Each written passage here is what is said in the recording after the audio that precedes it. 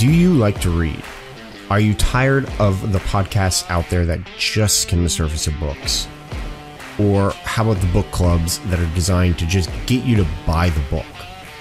Yeah, we were tired of those too. My name is Alan, and along with my friend Phil, I was tired of all of those superficial discussions of books. We wanted something deeper. So we created this podcast for us to discuss what we wanted, to dive deep into the books we read. Are you ready?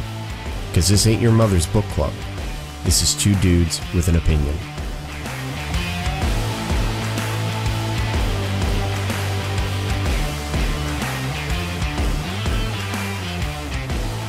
Okay, so we had some technical difficulties. Phil, you left off talking about a company you were looking at with a severance package. So I was heard there's this company, and they said something. The founder said something, and it really upset a lot of their staff. And I think when I heard it, it sounded pretty innocent, right? I think it was something to the fact that you should know what gender you are, right? Okay. Like a guy should be able to tell what he is, and when they put it on the application, that's what it is.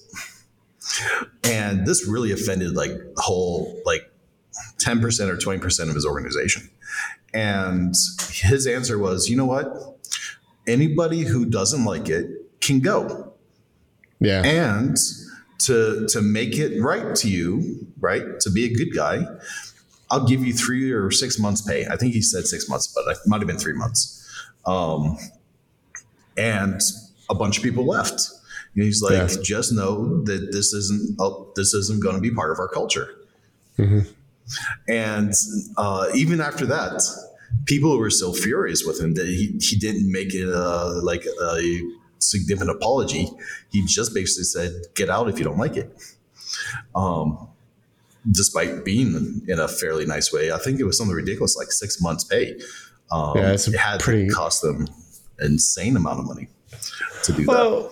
So oh boy, I have lots of thoughts there. Tell me your thoughts, because I'm curious. It's funny. We're not even really diving into the topic of leading up and down the chain of command, but at the same time, we kind of are. It is, right? Because when you have messaging that comes down the chain that you don't appreciate, right? You have to know how you're going to respond, and it has to be productive. Or you have to fight it if you think you want to save your company. I see both ways, right? Now, the guy might have been totally wrong. And I'm not even advocating for what he said was right, because I don't know what he actually said. But I just remember in my mind, it sounded like something that wouldn't have offended me. But, I know I say on this show lots of things that would offend tens and hundreds of people, maybe. So it's difficult, because what we have to do is I'm trying to connect these. So, all right, let's put a pause on that story for a second. I'm going to circle right back to it as best as I can here. Okay. What we're supposed to be talking about in this episode is what's called leading up. Again, more technical difficulties. Ladies and gentlemen, this might be a super short episode because I'm having issues. But hopefully they're getting resolved. I may have to end up switching over to my webcam mic. I was just thinking about that. Anyway, all right. So let me dive into this story. So one of the things with this chapter that I really liked is their anecdote. I don't remember all the details from the beginning anecdote, because I kind of think it was a different one. But what I really liked about it is that so they actually split this chapter up into two sections, leading down the chain of command and leading up the chain of command. And the one anecdote that kind of popped into my head and always sticks with me is the anecdote for leading up the chain of command. Leif Babin basically walks into Jocko's office, like all hot and bothered and frustrated with all of the questions that he is receiving from the upper chain of command. Because what's happening is that before the task unit can go on missions, they need permission from the upper chain. The upper chain needs to be able to come in and say, yes, you're good to go. You can go out and you can do all that. You can do your thing. And they're constantly coming back to Leif with tons of questions, and Leif is getting tired of answering all of their questions and such. And if I could just take 2 seconds and have fun with this, because it's kind of like 2 seconds. I'll keep it super short, I promise. It's kind of like Leif at this point is like an old man set in his ways, right? He's been running missions for a while, and all of a sudden feels like he's being babysat and bothered, and mom and dad are sitting on his head, bugging the hell out of him, like he's trying to go to the prom, but they won't let him sneak out. Well, and it's not just that. That is a very, very good example of it, and that happens to a lot of us. It often happens to me. So, like one of these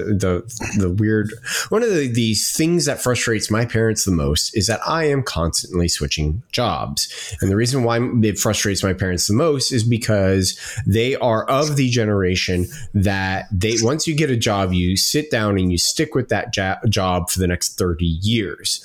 And that's job security. Both of them fortunately had job security and could do that. I mean, I kind of have. I've had job security at a lot of the jobs that I am at, but part of it to me is I just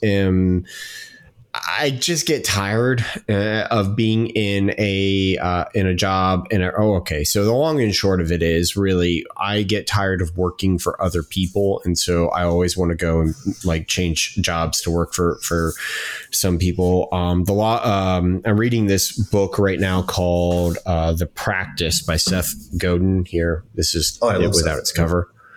Oh, he's amazing. But there was something he said recently, and it's very apt, or recently. Yeah. I am so jealous of your book collection, even when I can't see it.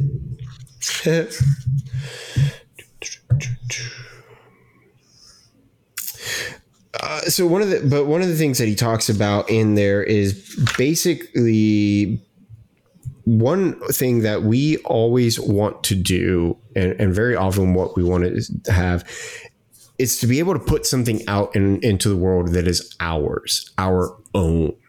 And that tends to be kind of the frustration that I often run into is I come in and I'm working on a job and it's like, I really want this to be my own. I want this job or what I'm working on to be my own. And I want to put that out there for them. And I run into situations that are very similar to like what Leif is talking about and kind of what you were alluding to. Like I come into a job and at the very beginning, what gets frustrating and is hard for me to work on and deal with, and I'm constantly working on this internally for myself, is people don't know you. They don't trust you just yet. So they hold your hand.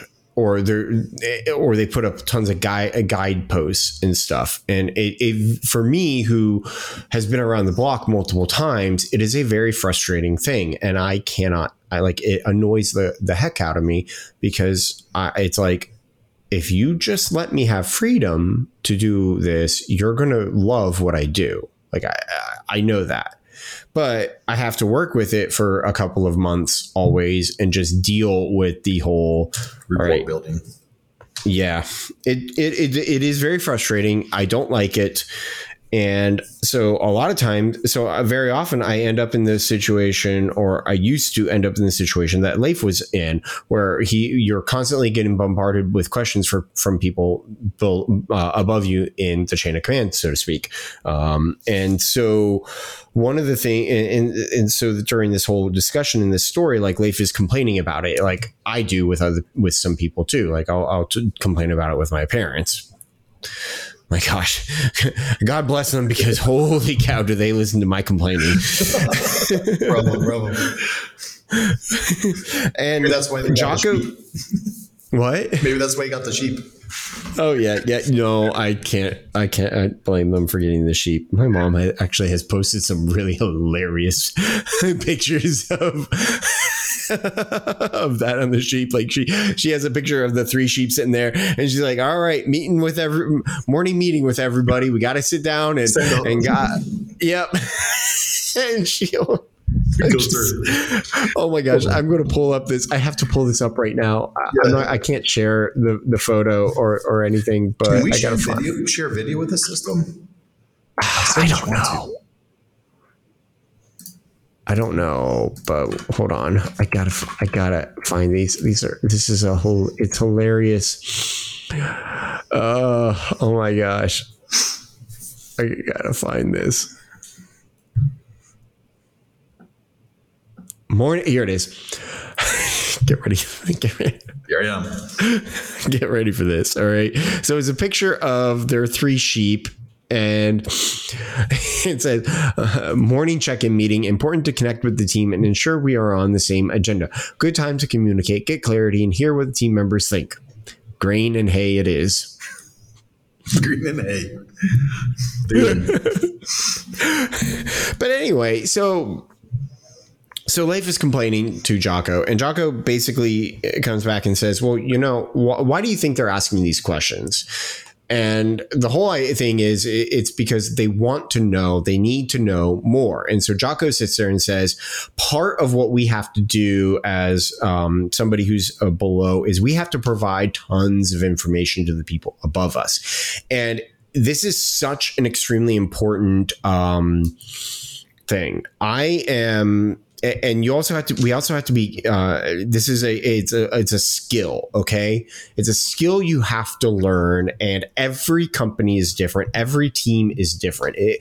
It's better. The general principle is better to over communicate than under communicate. So when you are doing something and part of what you needed to do as a subordinate is lead up the chain, is lead up to the people above you. And so you need to provide a ton of information to them. It goes back to that whole, I intend to do this, X, Y, and Z. So what Leif should have been doing is providing a ton of information to the people above him so that they didn't have to come back and ask all of those questions, which is what he ends up doing. And this is something that over time I have had to learn, and I have had to try and implement, is provide as much information and stuff as possible up the chain of command. Now, mind you, there does come a point in which you will start learning what to share and what not to share, and what to talk about and what not to talk about. And that takes time and effort and experience, and every leader above you is different. Like, one of the things that I have learned is that there are some people where if you start talking to them about other things if you start talking about, hey, I'm doing this and then I'm doing this, some of them they're not even going to care about this other thing that you're doing over here. They only want to hear about what's pertinent to them.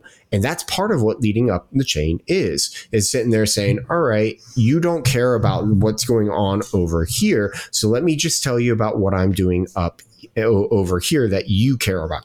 Others do want to know everything about what you are doing, and so you do have to share it with them. And and a lot of it is they want to know everything that you're doing, not necessarily to tell you what to do and what not to do, but to at least understand what's going on, at least have a big picture view about what's going on with the team. Now, taking this back to the example you were giving about that CEO who was sitting there telling his people, if you don't like at this company, we are going to do this one thing. If you don't like it, you can leave. I have a lot of I have a lot of mixed feelings about a view like that.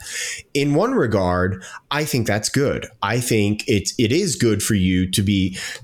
So here the big, huge, massive trend these days is for people and companies to sit there and say, we are an inclusive company. That's bull.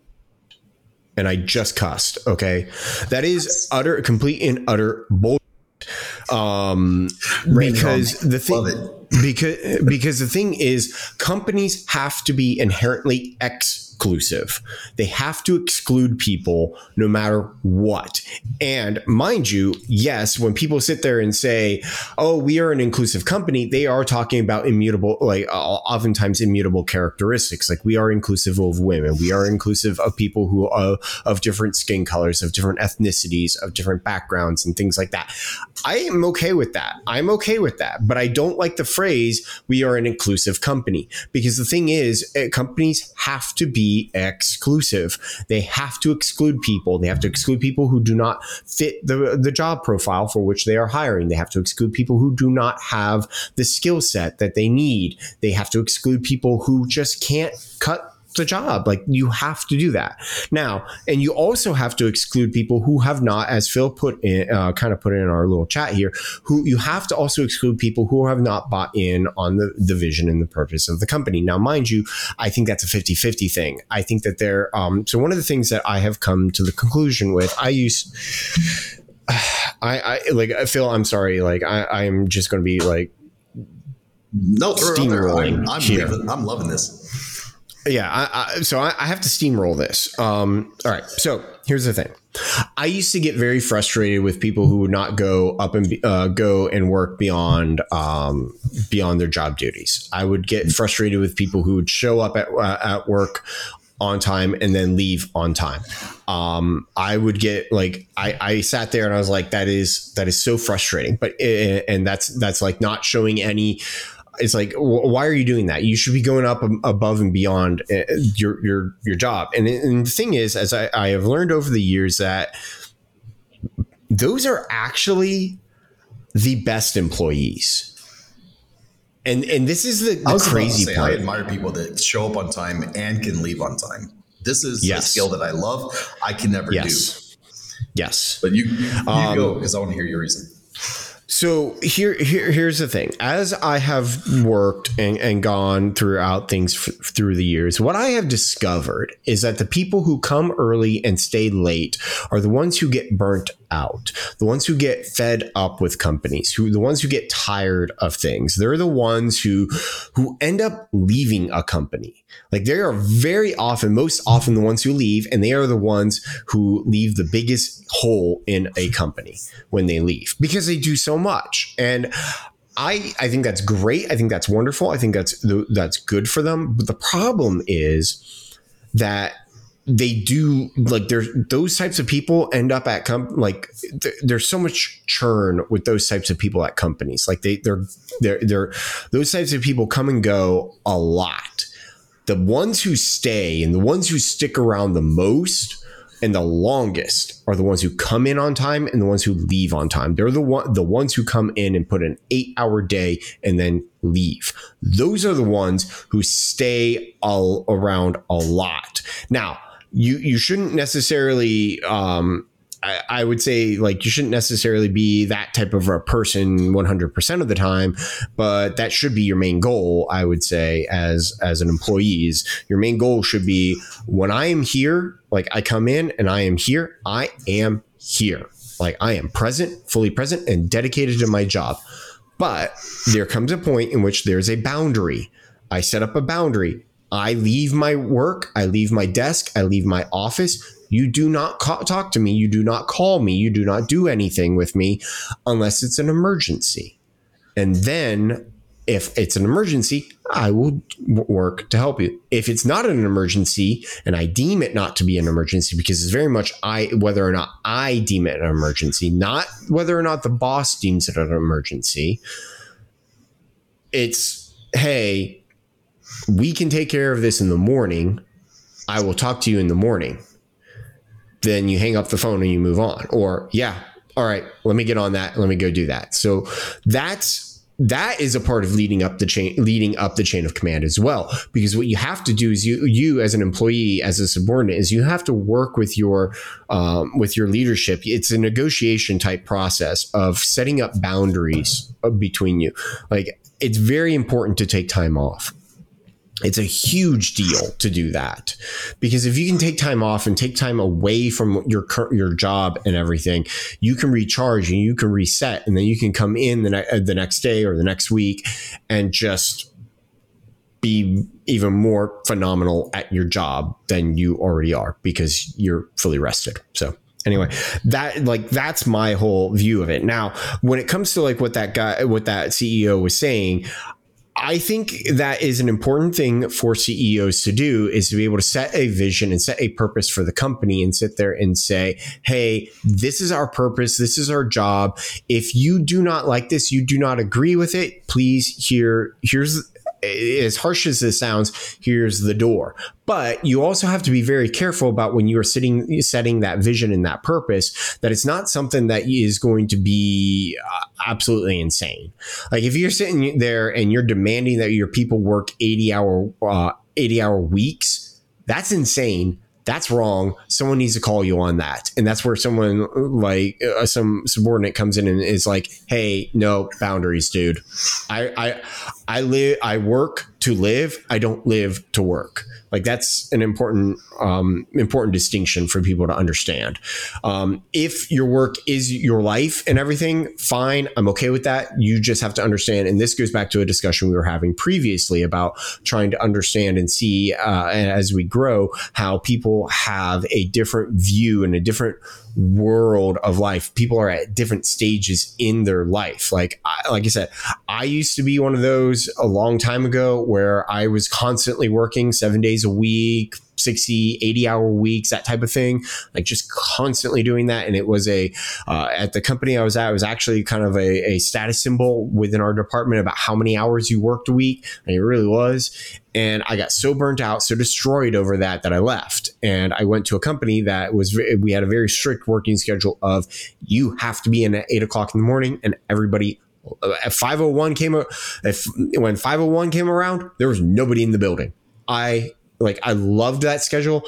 I unfortunately had to leave that job because you got bored. It was too far away from my family. And I needed to move closer. And at the time I didn't want to work remotely.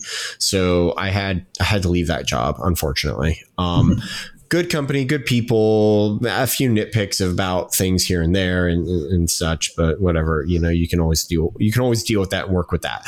But anyway, and so like as I've gotten older and everything, I've come around to the view of those people who do come in and work those 8 hours. They're the backbone of your company.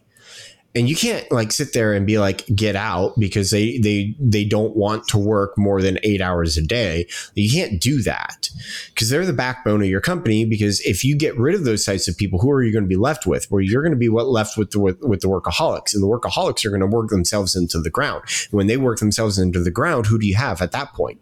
No one. So that's an interesting way to look at it. I'll play with this afterwards.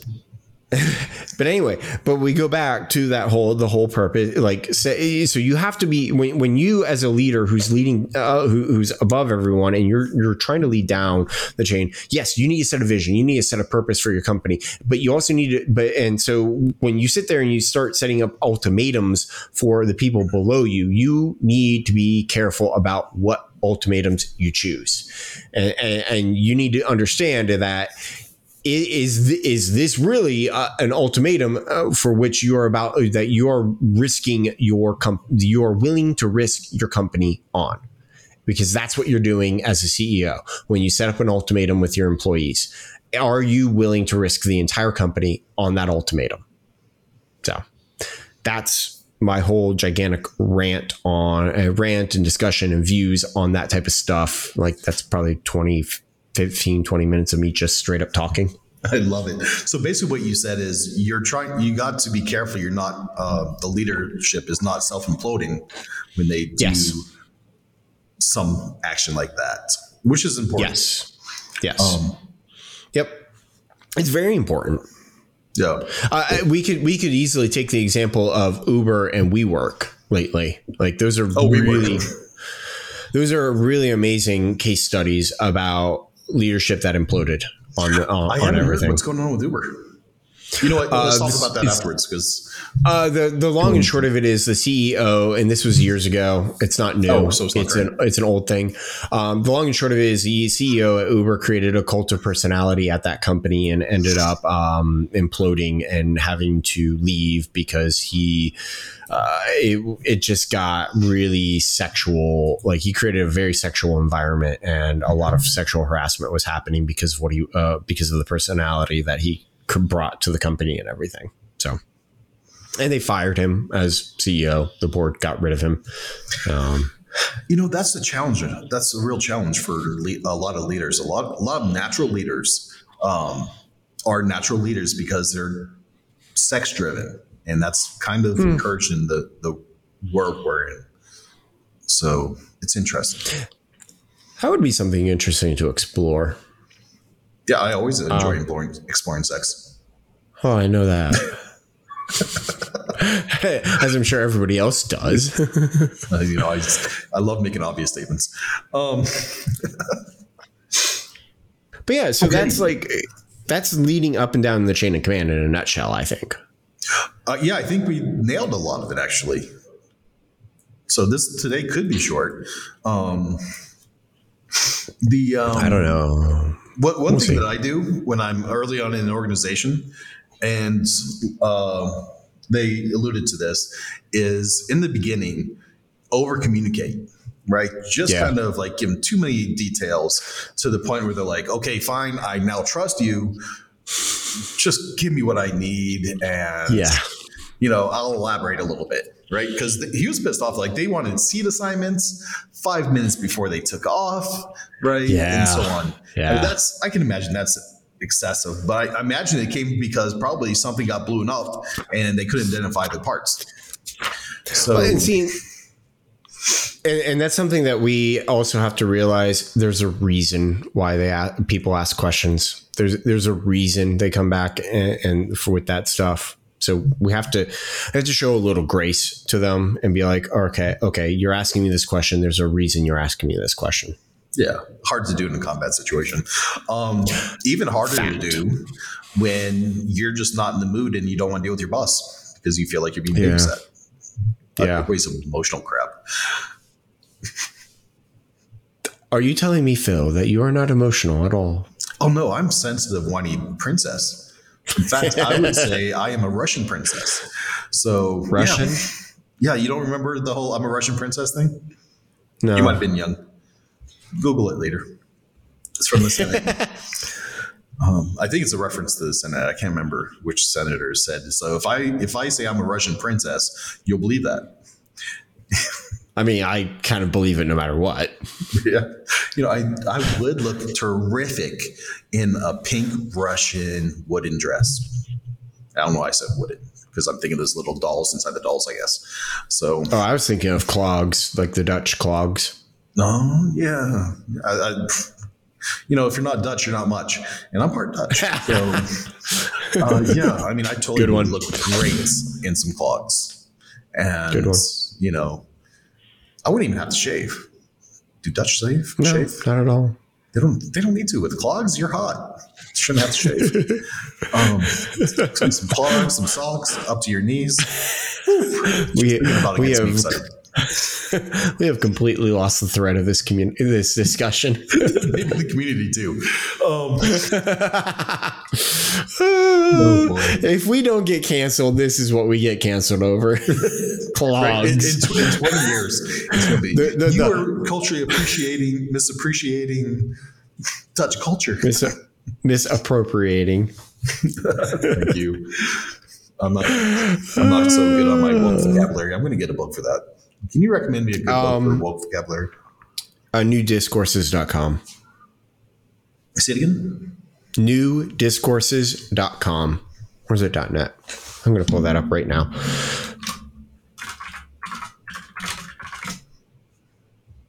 Calm. Cool. I'll send you the link in our chat. Thank you. I'm going to work on that.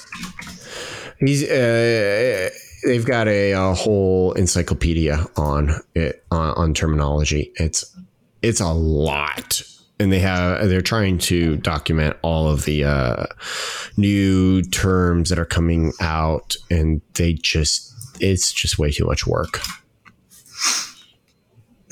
Awesome. So anyway. I bet it's a lot of work. Very it is fast moving environment. Well, and it's a little easier for me to be able to keep up with it because I live in a college town. So I've got a lot of college students that I interact with that throw out terms and stuff like that to me a lot. And I got to have to ask them about it and understand to be able to actually have any discussions and talks with them. It's good to be young, my friend. It's good to be young. Am I young, though? You're younger than me. Younger, prettier, more hair. Definitely more hair. More facial hair. You're just nailing it. Can you grow a beard? Yeah, it just gets itchy. Yeah, I know. I actually have a very beautiful beard. I'm jealous. Yeah, no, it's full. It's all over. There's no like missing splotches. It's nice. It's nice. It just gets itchy, and I'm too lazy to manicure it. Right? I'm like, yeah, come on. Like it reminds me of like taking care of my feet.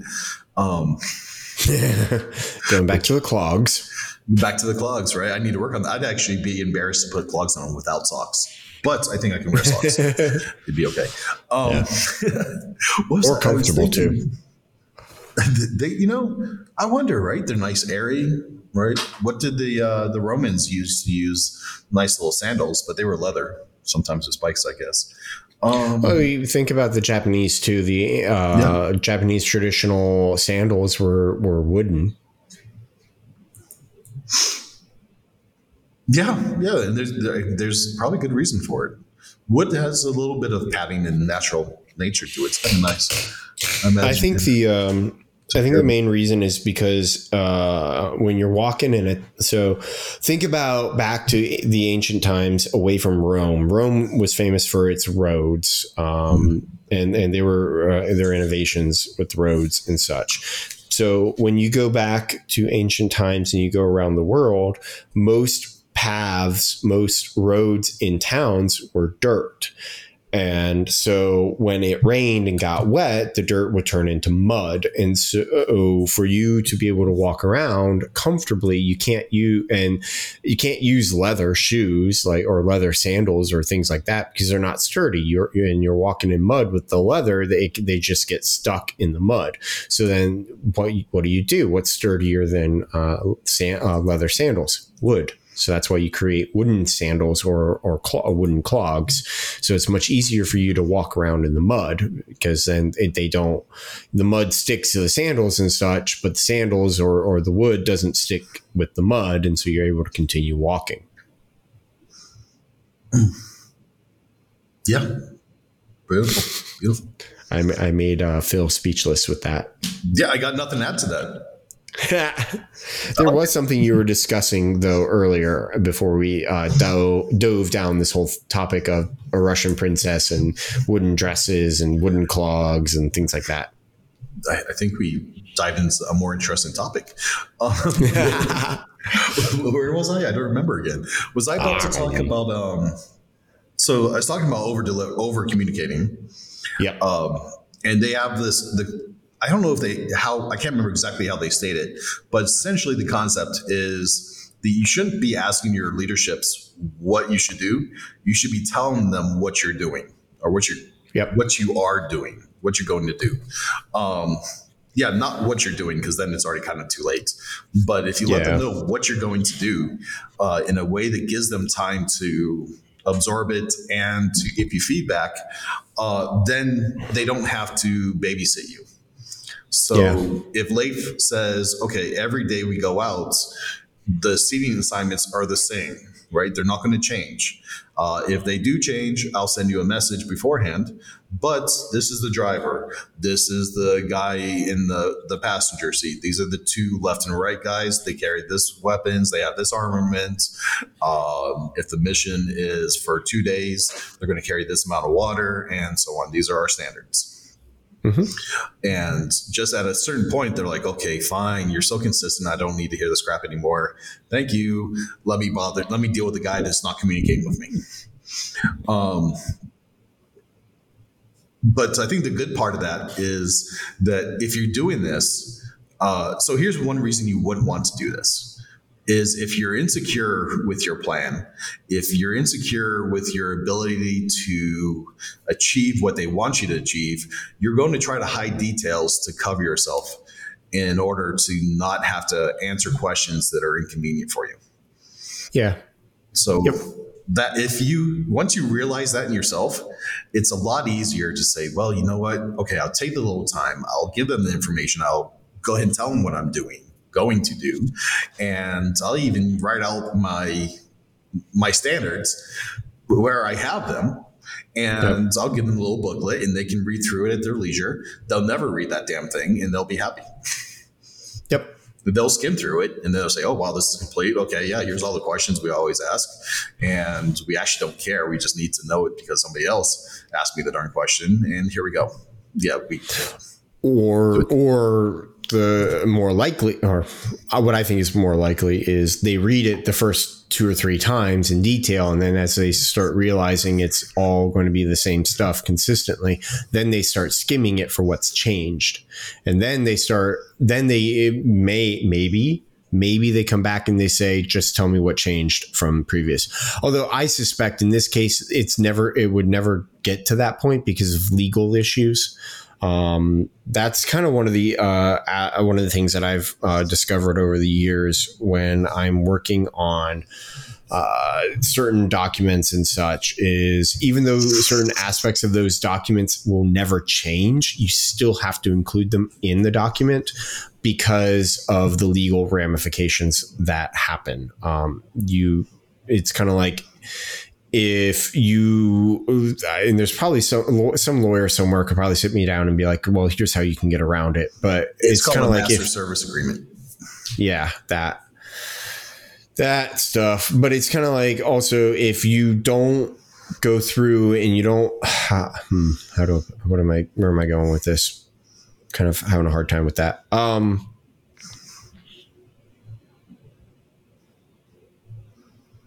So the way I would handle it, I don't remember. I know what you're saying.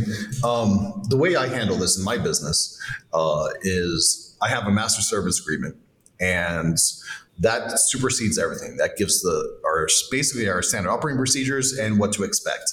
And it says, unless you get a change order, right? Yeah. This is what's happening. And it doesn't say what the specific job is going to be, but this is how we operate. This is basically our SOPs. If you want something changed, this is the rules we live by. This is how long you have to communicate stuff, and this is how long we have to communicate stuff, and everything. Like it outlines the terms of agreement. Originally, I thought people would hate it until I grew up and realized that people love the certainty of this and the clarity that it provides. So now, go ahead. Now, mind you, that master service agreement can change from one client to another. You do have. I've had issues where I was at companies, and we give the client the master service agreement, and then it goes back and forth between our lawyers and their lawyers multiple times because they take issues with certain things, and there's like lots of documentation and stuff about. Hey, and part of that is that part of that process is the documentation of we don't like this, but we're going to accept it type thing. So then that way, if it ever does go to court, the client can sit there and say, well, but we objected to this here. Look, see, and you rejected our objection. And the court can sit there and be like, yeah, that objection is good. Or no, that's a dumb objection, that type of thing. Yeah, that gets interesting, but yes, it does. But it's purposeful and it's intentful. I like that. Yep. It's upfront. It's clear. Every customer, I think, is different. So this is a good place to customize stuff. And then once you come to this base agreement, it's down to the specific task, the specific mission, the whatever, right? So that's my version of it. If you don't have this well documented process, every time somebody wants to change order, you have to go and say, okay, this is how we're going to communicate. You have this long to do it. Yep. Here's how you do changes, and do we agree to this? How do we agree to it? Right? It's tedious. It is. And it's frustrating and takes a lot of time. So the long and short of it is clarity. Clarity is important. It's funny, like as I'm getting older and older and older. Yeah, you get older fast. Yeah. I am coming to the conclusion that clarity is probably the most important thing when it comes to communication. So I think it leads to more creativity. Yeah. Yeah. There's a phrase that a certain commentator has come up with that I absolutely agree with. It's clarity before agreement, or even maybe clarity before debate. But clarity comes first. You need to get clear on each other's positions. So in a business client relationship, you need to get clear on your position as the service provider, and the client needs to get clear on their position as the client. You need to both get clear on who wants what and what each person wants. And then you can have the discussion and everything. And it's the same thing with employment. It's the same thing with leadership. It's the same thing with everything in life. You need to get clear on positions. You need to get clear on priorities. You need to get clear on expectations, all of that stuff. Like it's extremely important, which is honestly part of the reason why it's hard to get rid of people.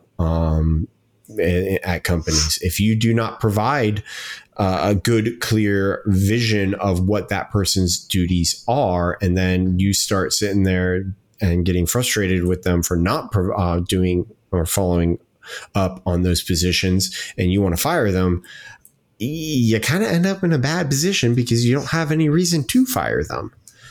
So even though somebody's an at-will employee, it's still hard to fire somebody with no reason. You need a reason to fire somebody. So, and I think you should have a reason to fire somebody. Yeah. It shouldn't be just a random whim. Yeah, it shouldn't be a whim. This is a bad business choice. I mean, you should not get up in the morning and say, Peter looked at me dirty. I'm going to fire him. Right. Yeah, and then exactly. Then you fire him and you realize he was looking at you dirty because he just had eye surgery and you forgot about it. Yep. Exactly. Right? Exactly. I just lost my best developer thinking he was being a douche to me. I should have had some balls and chilled out or talked to him. Right. So exactly. I like what you're saying. I made up a quote, and I'm sure I made this up. I'm 100% that I made this up. It's a Phil original. This is a Phil original. Nobody ever could have said this before me. Clarity before agreement and debate before clarity. And I think this is the process to coming to a solution. Debate before clarity. Define that.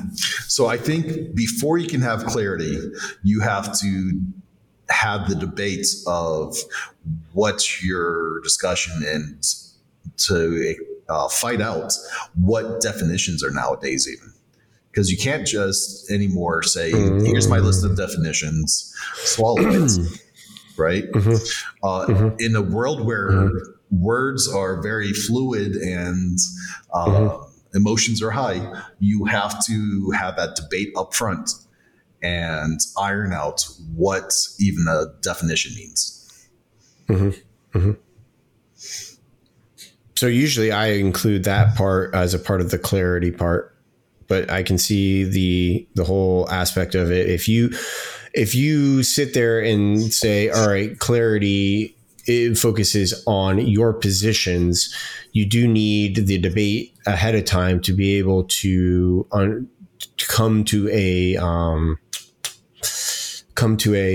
an agreement on what the terms of the debate, the terms that you are using are, and then you can start getting clarity, because it's like if we do take a definition of a word and make it I'm trying not to come up with something super controversial. Like well, I think what you're saying is you need to have your ground rules before you even have your debate.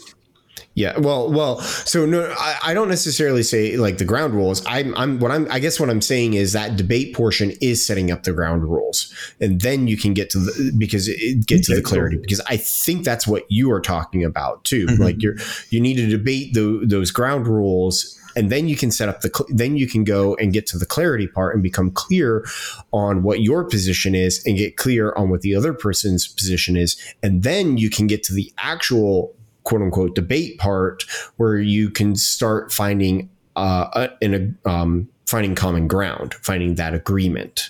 I think that's the process and that you are trying to get at. And I agree with that. Did I term that right? Yeah, you did that great. I hate how eloquent you are. Makes me bored. I made that boring. You're so boring. You're so clear and so precise. So well. No, that was more of me trying to grasp and understand that whole process, because I think the way you shortened everything down into that is really good. It's very pithy. I'm so pithy. Pithy. That's because I'm a Russian princess. You can find that quote. And on that note, I think we have hit the end of this. I think we've talked about leading up and down the chain of command pretty well. It may not necessarily be very clear that that's what we did for the listeners, but I think about it a lot. It's leading up and down the chain of the command. This chapter is very much focused on you. Yes, the whole book is focused on you as an individual and you as an individual leader. But this section is very much focused on you and where you are within the hierarchy of whatever organization that you are a part of, and how to approach the different situations. And one of the biggest things that we have to talk about that comes out of this discussion is the best way to lead up and down is clarity and to over communicate. So that is what we are going to end on. We're going to end on the public portion with Phil is a Russian princess. Beautiful one, too.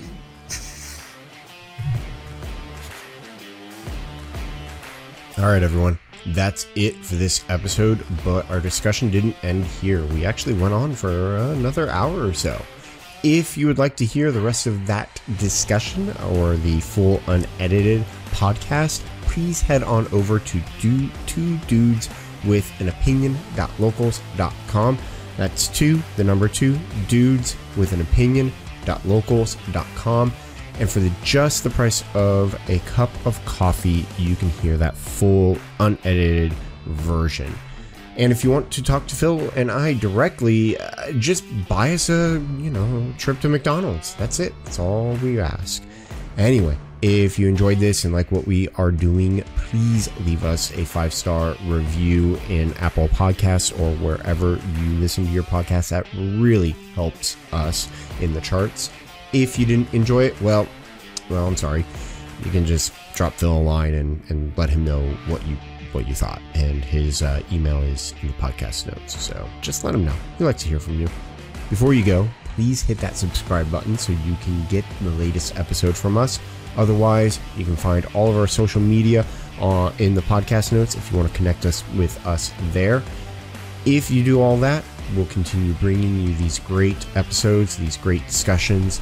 Thank you for listening, and we'll talk to you later.